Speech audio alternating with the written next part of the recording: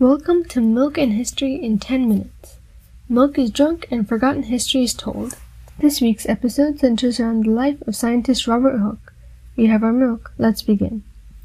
Robert Hooke was born in Freshwater, United Kingdom on July 28, 1635. Freshwater is an island near the coast of the mainland. His town was ravaged in later years by people who opposed the king. The king had taken sanctuary on the island where there were many royalists. Hooke, however, was more interested in science, despite the financial and educational challenges he endured as a result of the turmoil. From a young age, Robert had a fascination with shells and observed them in great detail.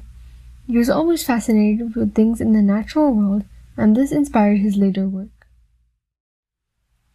Many scientists are described by their greatest accomplishment. Hooke's story is not as clear. He had some involvement in numerous scientific experiments, but was so busy that he ultimately completed almost nothing, from clocks to light to cells. Hooke took many inventions most of the way. I want to talk briefly about clocks. Many clocks in England used a pendulum to keep time. However, the British Navy could not use a pendulum clock due to the shifting motion of the ships, and using the position of the sun was not very accurate. The British Navy therefore offered a reward to anyone who could devise a clock system that would keep time on a ship. Robert Hooke began work. He realized that springs could be coaxed into moving up and down at a particular frequency that could be counted in order to keep time. Hooke decided that a spring that could maintain a particular motion would be optimal for the Navy's clock. However, finding this perfect spring escaped him. Benjamin Huntsman can be credited with creating the perfect spring for small clocks like pocket watches later, but the spring for the Navy's purposes was developed by another person. Many clocks now keep time using quartz, but that's a different story. At Hooke's time, many rudimentary microscopes were being developed. Each one made small images clearer and clearer. Hooke's fascination with ways of bending light, which we'll get to in a moment, led him to tinker with microscopes as well. After numerous experiments, he sliced a thin shard of cork, which is a living plant, and placed it under his microscope to see what was visible. To his surprise, rather than just a zoomed-in picture, he was able to see small room-like compartments in the cork. He coined them cells, or little rooms. We still use this term today. His fancy for microscopy stemmed from his fascination with light. Hooke came up with the idea that light split through a prism separates into its component colors. This is true. Another, much more famous scientist claimed that split light sent back through the prism would form white light once more. That man's name was Sir Isaac Newton. Newton and Hooke argued frequently, since they did much of the same research, except that Hooke devised the theoretical ideas for these discoveries, while the calculation confirmations were performed by Newton. Newton claimed that simply theorizing was not enough to get credit for the discovery, and the difficult calculations were the most important element. Hooke obviously disagreed. Hooke's most public clash with Newton was over mentions in the book that Newton published regarding gravitational attraction between objects. Hooke felt that as the theorizer of such an idea, he should receive mentions and credit in the publication that Newton wrote on the matter after Newton calculated the exact gravitational attraction between certain planets. Hooke and Newton corresponded extensively on the matter, and some of the responses sent by Newton are truly scathing and have been noted by many scientists and historians. Hooke was a prominent scientist, however, and the chair of the Royal Society, a prestigious scientific institution in England.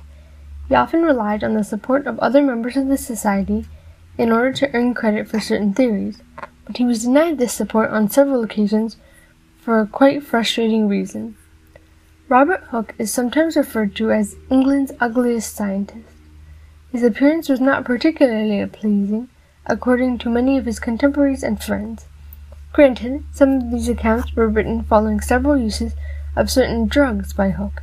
He claimed that they reduced pain, but they really ended up giving him headaches and making him look very sickly. But others detailed that his wig was ugly, or not in fashion, or that his posture was poor from constantly bending over his lathe, the workbench. The Royal Society had a heavy reliance on the public. Good relations with the people were essential to keeping the society in function. For them, the young and extremely handsome Sir Isaac Newton was a better selection to be the face of the Royal Society, as more citizens would choose and trust him for information. Thus, many of Hooke's ideas were not given the support that he felt they deserved. At the age of 67 in 1703, Hooke died of complications potentially related to diabetes. In regard to the accounts of his ugliness, we can no longer make a decision. Hooke had several portraits of himself made. He died as chair of the Royal Society and was succeeded by his rival, Sir Isaac Newton. It is worth wondering if Newton is the cause of Hooke's legacy's disappearance. After Newton ascended the chair, all books of portraits of Hooke disappeared from the Royal Society. Blame cannot be fixed on Newton, as we do not know what happened precisely, but it is rather suspicious. There are portraits that may be of Hooke that have survived, but we can no longer identify them as such.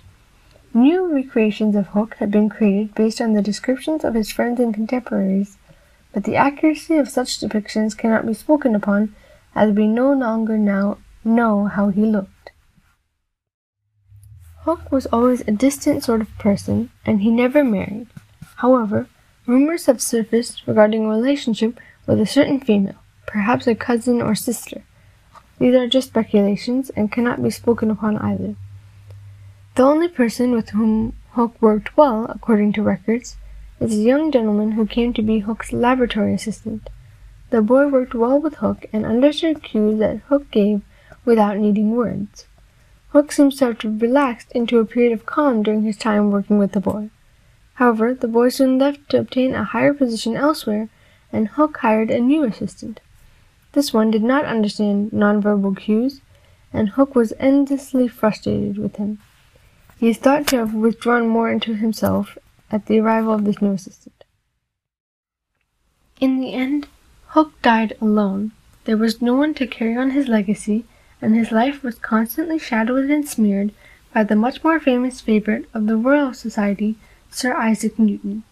Nonetheless, his scientific contributions expanded well beyond cells, which is probably the only thing besides Hooke's law that he is known for, and deserved to be recognized. For more information, the book The Curious Life of Robert Hooke, The Man Who Measured London, by Lisa Jardine, is an excellent resource. The goal of this podcast is to shed light on the lives of historical figures who did not get the rewards or recognition that they deserve. This has been 10 Minutes of Milk and History. Thank you for listening to our podcast this week. Next week, we will be discussing the life of Fritz Haber.